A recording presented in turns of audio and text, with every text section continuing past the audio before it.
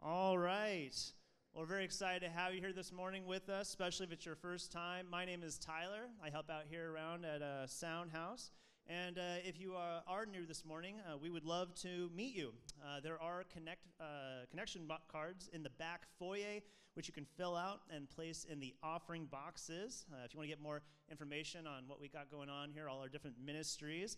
And we also have bulletins in the back of the back seat pocket, the chair in front of you, where you can scan the QR code and check out all of our upcoming events. If you're watching this from home, you can also visit our website at soundhousechurch.com, get connected there. At Soundhouse, we love baby dedications, and luckily for all of us, we have one coming up during service, February 13th, next Sunday. If you'd like to dedicate your baby or child to Christ during this special service, you can sign up online by emailing aaron@soundhousechurch.com. All right, Chad. Thank you, Tyler. How's everyone doing? Feeling good, feeling good. If you knew, we've been announcing our men's off-road retreat, Dirt. That's going on right now. We've got about 30 guys out in the desert. I drove back late last night, and I'm feeling it. It's a weird set of muscles that you use for nothing else. I guess if you did spin bike or something, it's kind of that position right there, that leaned over, but feeling a little tight. So if you see me kind of limping around stage, you might understand that. It is so good to be back and get to worship with all of you, and it was so good to be with men of the church out there having fun and getting to know each other and exploring and doing stuff like that. It's funny, as we've been going there 6 years, so it's our 5th or 6th trip out there, and yet every year we keep finding new stuff. We were riding this canyon, took it all the way to the end, and then someone's coming walking down this hill, and we said, "What were you doing up there?" And they said, "Oh, there's these caves up there." So now we're all hiking up in these caves, and it's a really fun just time of adventure, and you just get to know people so much more than simply at the donut table, And I guess if I have one encouragement coming off of this experience is I would encourage you, if this is your home church, to invest into the community of the church.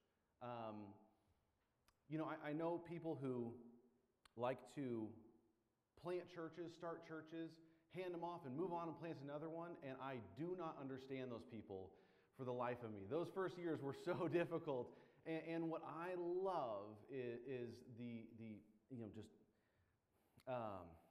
exponential sense of community that you get to experience year after year.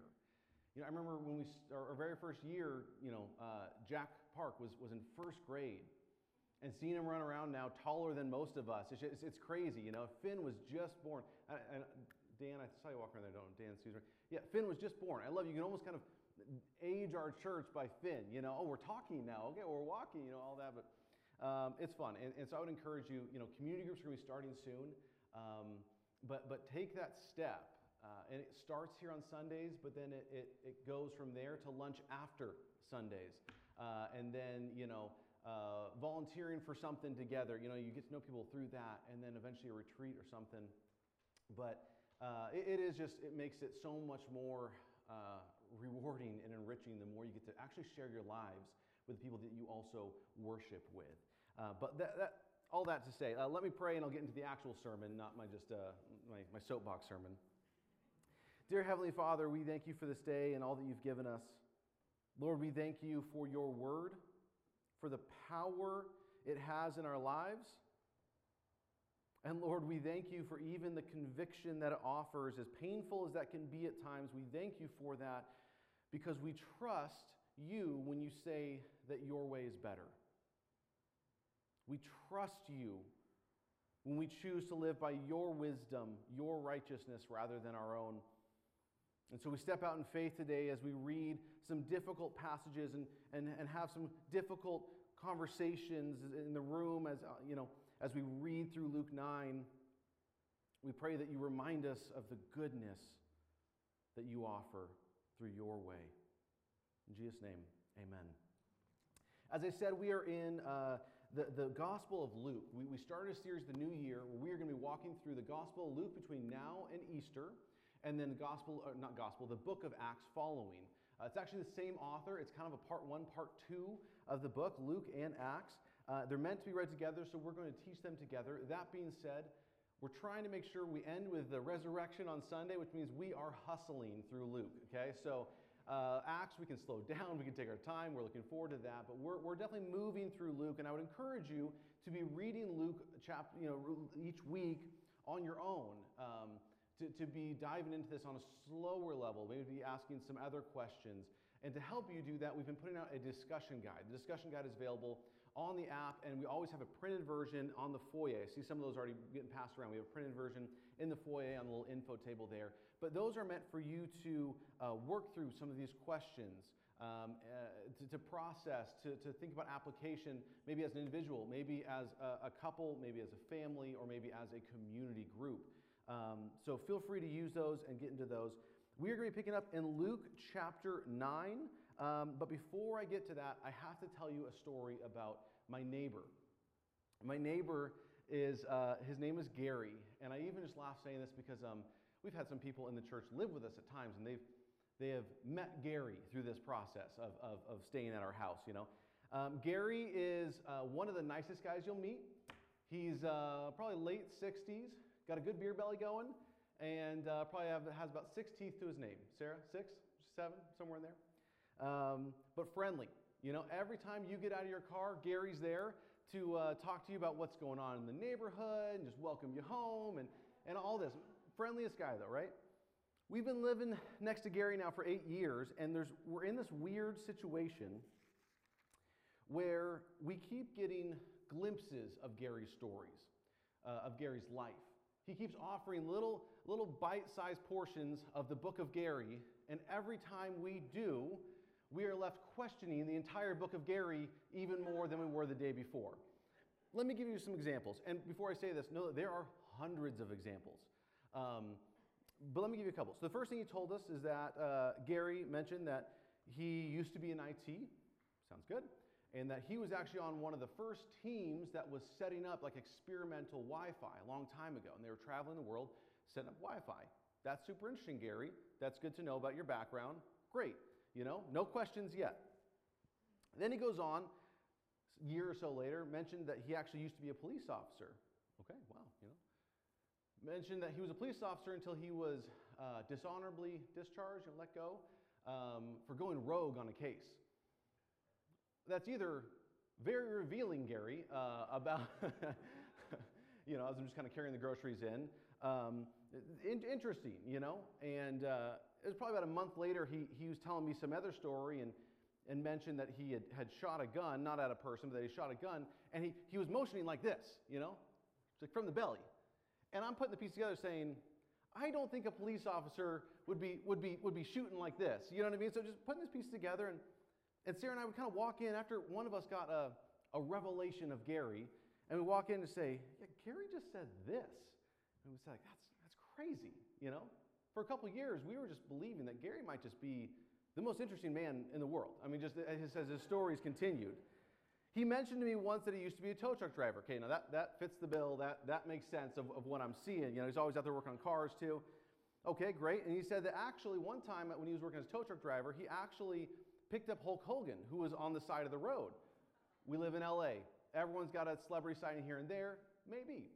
But then he says that him and Hulk actually became friends, and he says that Hulk Hogan actually still invites him every once in a while to parties at his house, but he doesn't go because he's kind of not into that scene or whatever. You know, it's like, I don't think a celebrity would be throwing his phone number out to the tow truck driver saying, hey, come by anytime, we're having people over, you know, but maybe, you know. And then for me, the straw that broke the camel's back is when he mentions that he was in the Air Force. And okay, that Gary, you know, 40 years ago was probably a different Gary, and it sounds good. But then he says that the Air Force still calls him whenever they need fighter jets moved around the U.S. So yeah, he said, oh, you know, sometimes they're on the West Coast and need them in the East Coast. So they give him a call and say, hey, Gare, we're needing to move some you know, what, $35 million jets around the country. Can you come help us out, you know? And he's like, oh, I come help out whenever I can, you know? And he's not joking, you know. Ryan would love this. If you guys know Ryan leans into weird. He leans into crazy. I can't tell you how many times we've been at a meal or meeting someone and someone says something really weird, really takes the conversation aside. I kind of say, sounds good, it's nice to meet you, have a great day, it's time to go. And Ryan will just be like, tell me more, and he'll pull up a chair. Anna, you know this, right? Ryan has the craziest stories because Ryan just leans into crazy. And I don't have that though. So I say, he says the Air Force still calling about moving jets. I say, oh, sounds great, and walk inside. But yeah, Sarah and I keep picking up these stories and stories and stories of as I said, the book of Gary, and it makes it more and more difficult to kind of believe anything that he has said. Like I said, he's either the most interesting man in the world, or he's just lying for no apparent reason. I don't get it. But anyway, so that's Gary. And as I said, the more I hear, the more it makes a bigger commitment to accept Gary in all of his details, right? To believe in who Gary is. The ask keeps getting bigger and bigger. Well, I bring this up because in Luke chapter 9, we are going to be getting these really strong affirmations of Jesus. These really strong affirmations of his identity and his purpose here on this earth. And as we do that, what is asked of us as believers and as followers continues to get greater and greater and greater. The commitment of what it means to be a believer in Christ and then a follower of Christ becomes greater. And I think it's important that we acknowledge these. There are plenty of people around the world who see Jesus as a moral philosopher who had some progressive ideas for his time and agree with his statements and believe that his statements might be good for society and stuff like that. But that's very different. And when you read some of these things that identify who he is and what he's doing, you cannot just subjugate him just to this moral philosopher, to this friendly guy. We have to take all of who he is or none of it. So I want to start with that in Luke chapter 9, verse 10. We're going to read this in verse 10.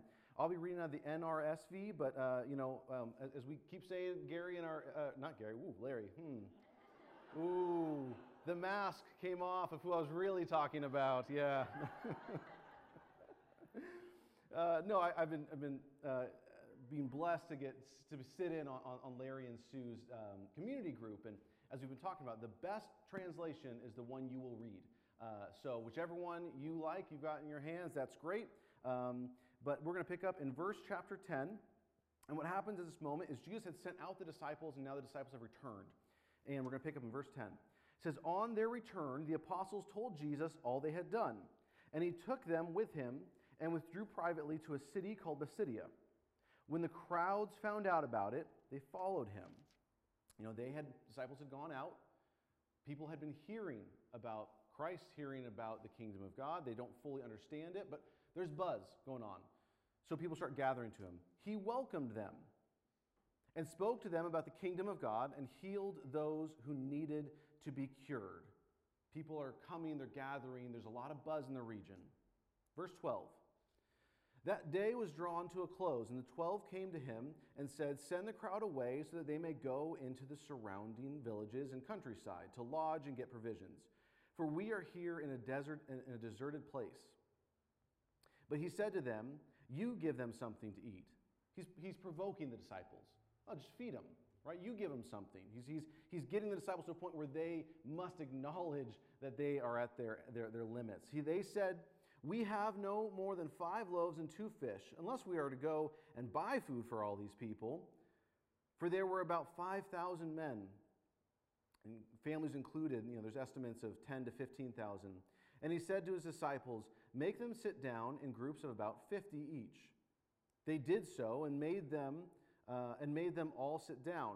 And taking the 5 loaves and 2 fish, he looked up to heaven and blessed and broke them and gave them to the disciples to set before the crowd. And all ate and were filled. And what was left over was gathered up, 12 baskets of broken pieces. Now, usually, as I said, we're moving fast through this chapter, right? We're moving fast through the book of Luke. You could do an in-depth sermon on almost each story in the chapter of 9, but here's what we're doing. And they're starting to ask themselves how this is happening. But he's asking, who do they say that I am? Here's what Jesus is doing. He is trying to process with his disciples, how is everyone interpreting me? Something just happened, but how are they interpreting me? Let's keep going. Verse 19.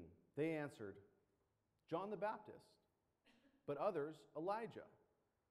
And still others, the one of the ancient prophets has arisen. That one of the ancient prophets has arisen.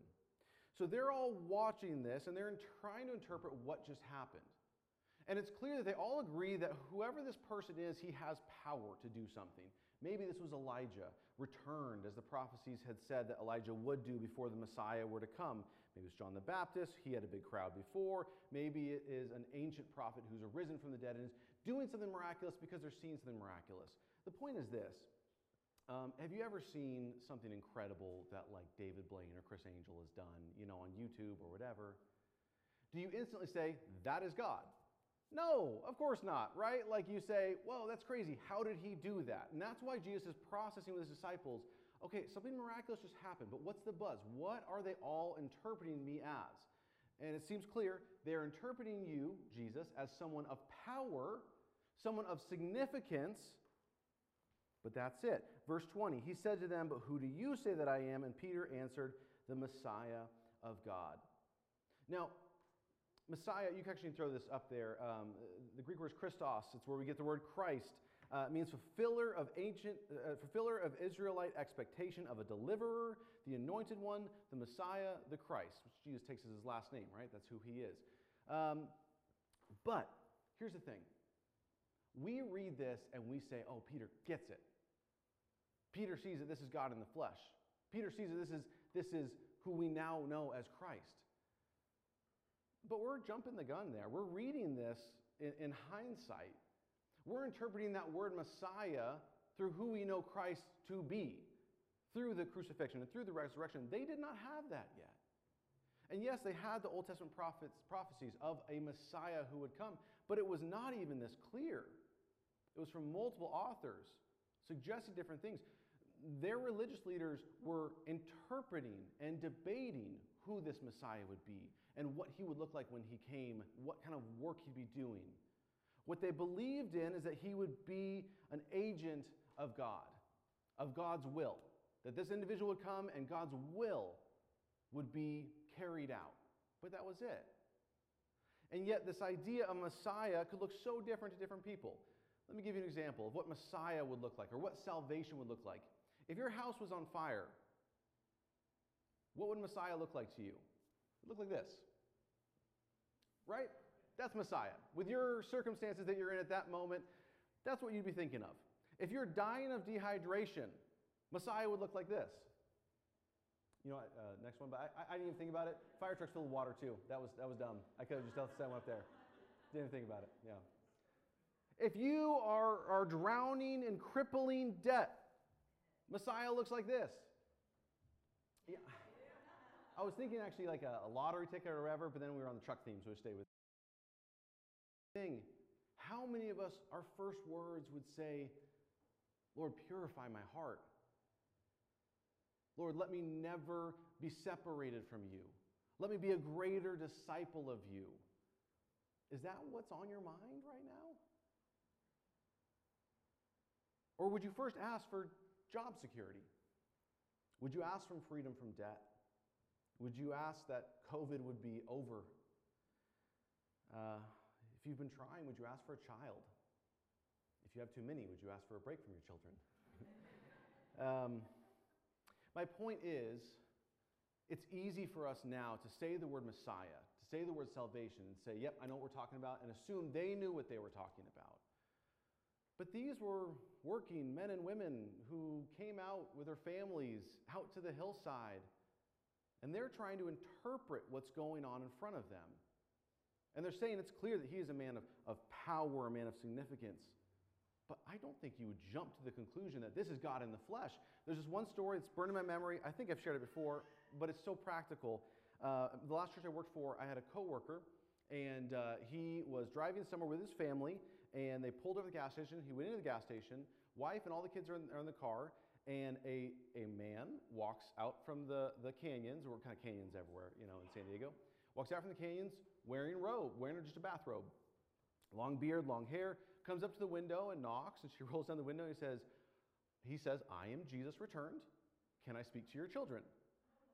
Okay, so every parent in the room would say, no! Like, I'm not just going to leave a homeless guy in the back of the car with the kids because he kind of looks like who I imagine Jesus to be.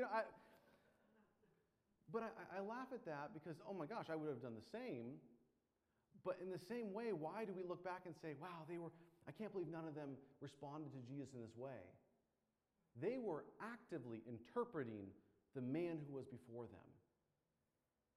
And I bring this up because once again, for us, who you see Jesus to be has a correlating commitment.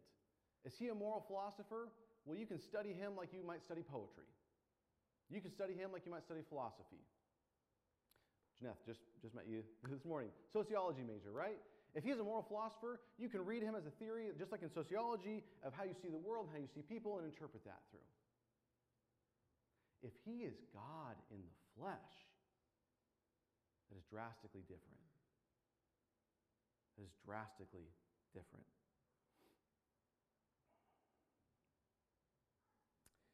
Let's keep going. In chapter 21. He sternly ordered and commanded them not to tell anyone, saying, the Son of Man must go and undergo great suffering and be rejected by the elders and chief priests and scribes and be killed, and on the third day be raised. This is not the kind of Messiah they were expecting. How is it to help them with their issues of Rome, or their issues of poverty, or their issues of abuse, whatever it is? How is that going to help anything? Verse 23, then he said to them all, if you want to become my follower, let them deny themselves and take up their cross daily and follow me. For those who want to save their life will lose it, and those who lose their life for my sake will save it. What does it profit them if they gain the whole world but lose or forfeit themselves? He's setting up the expectation of what it means to be a follower of Christ. How many of you, when you were at the moment of conversion, were reading and focusing on that passage? We're saying, let me go and sacrifice myself. Let me walk and carry my own cross. Let me die daily to myself, my selfish ambitions, everything that I want that's contrary to your kingdom. But it's so important that we see this as who Christ is portraying himself as, who's revealing himself as. In verse 28, we get one of the greatest revelations of who Christ is, one of the greatest affirmations of who he is, his identity, and what he's doing. And I want to read this. It's called the story of the Transfiguration. And remember, the disciples, they're trying to figure out too, who is this rabbi? Who is this man? Verse 28, now about 8 days after these sayings, Jesus took with him Peter, John, and James and went up to the mountain to pray. And while he was praying, the appearance of his face changed, and his clothes became like dazzling white. Suddenly they saw two men, Moses and Elijah, talking to him. Now Moses and Elijah are significant. Moses representing the law, Elijah representing the prophets, two of kind of the pillars of Hebrew holiness and their religious system. But think about this. Peter, James, and John, who did they think Jesus to be? Was he a rabbi? Was he a rabbi who's also powerful? Something is going on. He's performing these miracles. They're trying to interpret this. And then before their eyes, his very figure transforms. The appearance of his face changed, and he became dazzling white. And next to him are these two figures of Moses and Elijah that appear. He's more at this moment than a miracle worker. He is more than moral philosopher. He is more than a good teacher and more than a prophet. He is someone who simultaneously is walking the spiritual world and the physical world at once. Who is living as both the one who's ushering in the kingdom of God and yet transforming the kingdom of this world at the same time. It continues. They appeared in glory and were speaking of his departure, which was about to be accomplished at Jerusalem. Verse 32. Now Peter and his companions were weighed down with sleep, but since they had stayed awake, they saw his glory and the two men who stood with him.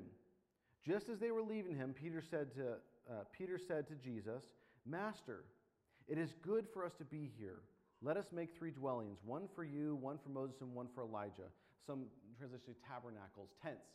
This is incredible. He is seeing a glimpse behind the curtain at the kingdom of God on this earth unfolding. He's seeing Jesus spiritualized with Moses and Elijah, and Peter says, let me build 3 tents so we can all just stay here. This is good. He wants to stay in this moment. Verse 34. While he was saying this, a cloud came and overshadowed them, and they were terrified as they entered the cloud. Then from the cloud came a voice that said, "This is my son, my chosen. Listen to him." We finally get this very explicit unveiling of who this is. This is my son, my chosen, my appointed, the Messiah. The Messiah that the prophets have been writing about since the time of Moses, explicitly said in the King of David and the prophets that followed. He's saying, this is the one. This is the one that you're waiting for. And he's my son. Listen to him. Following this, we have some more stories that kind of affirm his authority. He casts out demons. Like I said, that he is not just a good teacher, but that he has power, that he has authority, that he is God in the flesh on this earth to usher in this kingdom. But then I want to read one of the last sections of this chapter, starting in verse 57. And this is difficult. This is a difficult passage. But you know what? The call to discipleship that we all have is difficult. And if it was too easy, I wonder if we understood it when we accepted it. If it was simply, hey, accept Jesus as your Lord and Savior, and suddenly your relationships are all become easy, and you're going to be blessed in every way, that just makes life super easy. Of course, that'd be easy to accept. But listen to this verse, starting in verse 57. As they were going along the road, someone said to him, "I will follow you wherever you go." And Jesus said to him, "Foxes have holes, and birds of the air have nests, but the Son of Man has nowhere to lay his head." To another he said, "Follow me." Jesus said to this individual, "Follow me." But he said, "Lord, first let me go back to my Father." But Jesus said to him, "Let the dead bury their own dead. But as for you, go and proclaim the kingdom of God." There's a couple different interpretations on that. One is just the verb tense used. It's possible saying that the Father wasn't even close to death. That he's saying, I want to follow this. I want to pursue this. Let me, stay home and kind of take care of the family for a while first. We'll get to some interpretations of this in a second. 61, another said, "I will follow you, Lord, but first let me say farewell to those at my home." Jesus said to him, "No one who puts a hand to the plow and looks back is fit for the kingdom of God." Now, I said that is very, very difficult. Most people agree that this is what's called a Semitic hyperbole, that essentially it's a dramatization to get a point across and not to be taken literally. And the perfect example of this is, if your eye causes you to stumble, cut it out and throw it away. No record of any of the disciples being one-eyed. You know what I mean? So that was a possible teaching and writing style, was called Semitic hyperbole, where you kind of dramatize a point through that. The fact that there's no answers given, usually when we have some of these, I think the rich young ruler, stuff like that, there are answers given. There's more of this response. In here, we don't see any of their answers. So it's possible it's that. The only way that I can read this section literally is if I assume what's going on in Jesus' head. You see, at this moment, Jesus has already turned his walking towards Jerusalem. He has begun the process of walking towards his own arrest, trial, torture, and execution. And someone saying, yeah, hey, this sounds fun, but let me get some stuff in order. Let me go do this first. Kind of sounds like, arranging, was it deck chairs on Titanic kind of thing? That's the only way I can read this, that literally like that is if I assume that what's going on in Jesus' head, as he was human, is the stress of knowing what's coming. The urgency of knowing what's coming. That's pressing. So then someone's saying, I'm interested, but let me, but first, he kind of stops it there and says, this does come first. It's interesting. I titled this sermon, Christ Without Conditions. Don't worry, that was not the introduction. Throwing the sermon in pretty late. The title in pretty late. Titled the sermon, Christ Without Conditions. And this means believing in Christ as he presents himself, as God. Not believing in the God you want. We talk about what Messiah looks like to people in different positions of distress. That's great if you came to the church for a social reason, for a desire to get your house in order. That's great if that's what God used to call you here, but God is so much bigger than that. And Christ is coming in a way that is so much bigger than that. Messiah means God's agent, as he defines it. He gets to define salvation for your life, not yourself. And following Christ means following him without conditions. It's the classic thing of Lord, wherever you take me, but just not to a third world country, right? But not to there. Wherever you take me, as long as it's safe. I love, we heard from Dave and Shannon last week, the founders of Ranch La Hermosa, and I love that Shannon shared how scared she was going down to Mexico the first time, but they felt called to this. They felt that God was calling them to take care of the orphan, and they couldn't say no. That's what I'm talking about. Now, statistically, how many people are being sent to third world countries? Very, very few, okay? So, don't worry about that fear in your mind. But what I want to focus on is the idea is, do you follow Christ but with conditions? God, I'll be there on Sunday. I'll worship. I'll open up my Bible, but just don't touch this subject. We cannot follow Christ with conditions. There's one commentary that I was reading on this passage, and I just loved how it said it, so I'm just going to share it. It says, the final scene, this paragraph I just read, which depicts the errors of would-be disciples who do not understand that Jesus is on the road leading to the cross in Jerusalem, challenges us with the radical demands of discipleship, of following Jesus, becoming like him. Because faithfulness would require Jesus to lay down his life. The call to discipleship to Jesus inevitably means the unconditional commitment to the redemptive work of God for which Jesus gave his life. I got to read that again. The call to discipleship to Jesus inevitably means the unconditional commitment to the redemptive work of God for which Jesus gave his life. The disciple will be like the Lord. Therefore, one should not rush into discipleship with glib promises. On the contrary, the radical demands of discipleship require that every potential disciple consider the cost, give Jesus the highest priority in one's life, and, having committed oneself to discipleship, move ahead without looking back. This visual of putting your hands to the plow. I don't have a green thumb in my body. I'm not. I had this moment the other day. My oldest brother lives in Hawaii, and they bought this property that's technically agricultural property, so they have to plant something. And then the next day, my nephews, they have chickens, and they I guess this picture, they built a little roadside booth and were selling eggs. I was like, when did we become an agricultural family? We're all farming and weird. But I have to imagine, if your hands are on the plow, you're steering it. The ox or whatever in front is pulling it, but you're steering it. And if you're looking back, you are not looking where you're going. These plow lines need to be straight for the crops to be set right.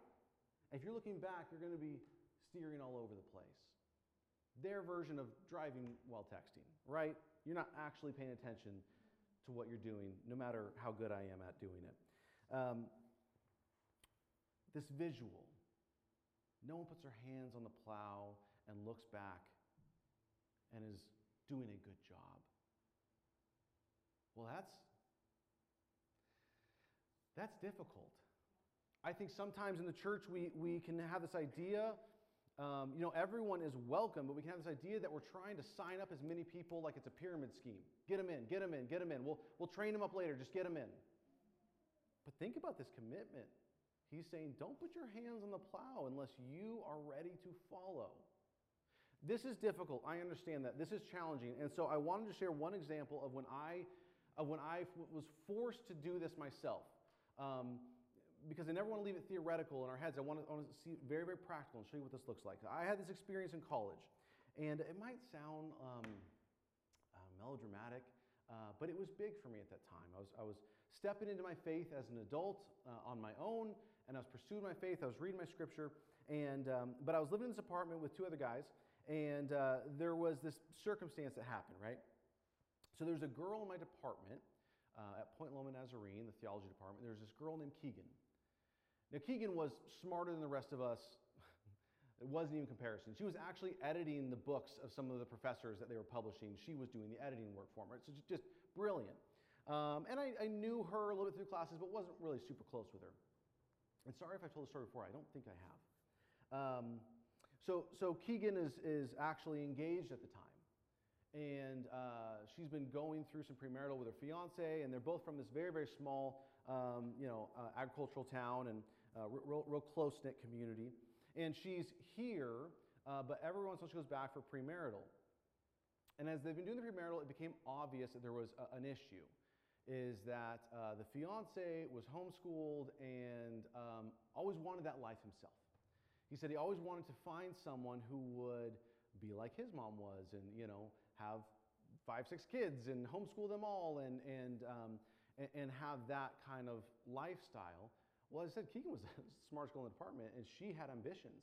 She's currently a theological librarian. That's what she wanted to do, and they kind of kept having this issue arise, and they kept saying, okay, we'll deal with it. We'll deal with it at some point. It was 1 week before the wedding that finally it came down in the premarital counseling that he said, I will not be happy in life unless it is that life. And they called off the marriage, called it the wedding. From a small town, it was late in the school year, and so she felt like she couldn't go home. She was embarrassed. She didn't want to see him. She didn't want to see everyone there, and her parents were split, and her dad actually lived in San Diego near Point Loma, and so that summer she moved in with him. So didn't have any community. Everyone goes home all summer. Didn't have her friends, and her kind of future had crumbled right in front of her. And she actually moved into the apartment half block down from me and a couple of guys. Somehow we got connected. We were living the San Diego life. We bought a $600 sailboat off Craigslist, and we're taking that out every day and having fun. And anyway, so she ends up kind of getting connected with us and hanging out with us. And by the end of summer, we became her family. We did. We became her whole community. It was the kind of thing, you come home from school, and Keegan would just be there doing her homework, she'd be, come home, she'd be making dinner for everyone, just she was a part of that community. We were her family. We were her whole social circle. One of the roommates, his name was Drew, he said, hey, me and Keegan have actually been kind of developing feelings. We want to pursue a relationship. Is that okay with you guys? He asked me and the other roommate. We both said the same thing. Hey, that's great. Just remember what a sensitive time this is for her. I mean, her would-be marriage just crumbled in front of her. You got to be sensitive to that. He says, oh yeah, I get it. They start dating, moves very, very quick. They get physical very, very quick. And about a couple weeks in or a month in or so, he loses interest, and he doesn't want to be with her anymore. Found someone else he wants to date. That's fine. That's life. But then he says, "Hey, it's too weird and difficult to bring home my new girlfriend and have Keegan there. So Keegan's not allowed to be here anymore." And we got in this big fight. We said, "Hey, this is exactly what we told you. You got to be sensitive of. Like, we are her entire family right now." And he kind of drew a line in the sand and said, hey, she doesn't pay rent. I do. She can't be here. And I don't know what it was at the time, but I I just felt so heartbroken for this girl who was already so broken, you know? And I was mad. I was so mad. The other roommate didn't really say anything. And I was so mad, you know, got in a yelling argument with the roommate, Drew, and I couldn't believe he would do that. And so mad that I couldn't go home for 2 or 3 weeks back to the apartment. I couldn't stand to look at him. I just couldn't. Some of you have probably had this experience sometime in your life where you're just so mad at this person, you couldn't stand to look at him. I spent a week on the sailboat. That wasn't that bad. But then, you know, slept in my office a couple times. I just couldn't stand to look at this guy. And I'm reading my Bible, and I'm reading through the Sermon on the Mount, and Jesus says to love your enemies and pray for those who persecute you. And I do what most of us do with most passages, say, yeah, good words, right? Good moral philosophy. I don't know what he's talking about. Keep moving.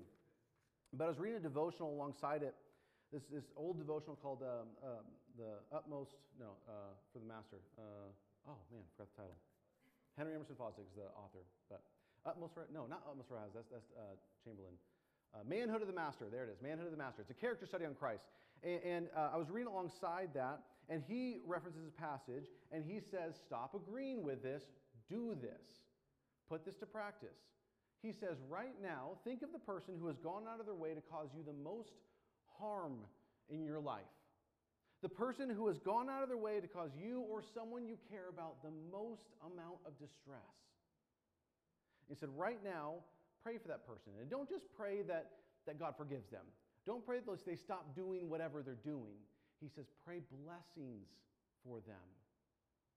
Pray that they get everything they want in this life. Pray that God provides them a career and a family and a fulfilling life. Pray for these things. And he says, you will utter these words through gritted teeth, but eventually you will see a miracle. And I did this because I wanted to? No. I didn't want to. I wanted to hate this guy. And I felt justified in doing so, right? That I felt justified in doing so, that I was looking out for someone who was hurting. But I did it. He was an art major at the time, and I just would pray that his art just takes off, you know.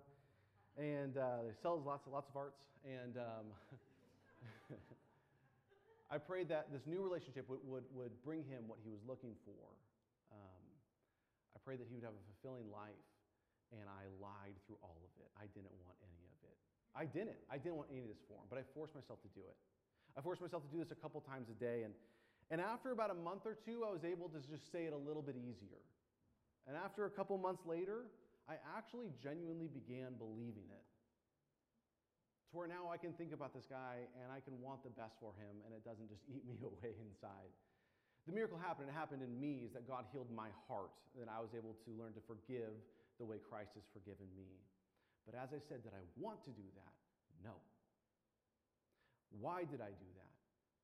Is because I am following Christ without condition. Because this word is not simply a good idea, is not simply a moral philosophy.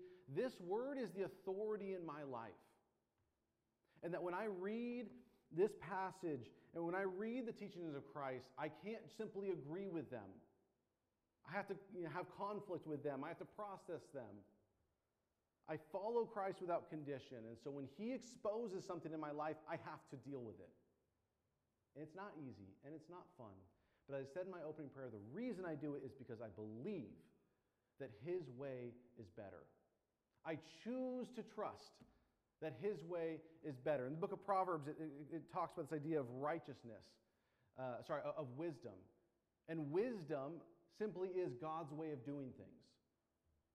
The wisdom that talks about in the book of Proverbs. It personifies wisdom as this young girl who's walking the streets and crying out, but no one's opening up for her, no one's letting her in. And what an incredible parallel. Do you see the teachings of Scripture? Do you see the work of the Holy Spirit in your life as true wisdom, as God saying, this is the way life is supposed to be, this is the better way to do life? Or do you see it as a Sunday school suggestion? You know?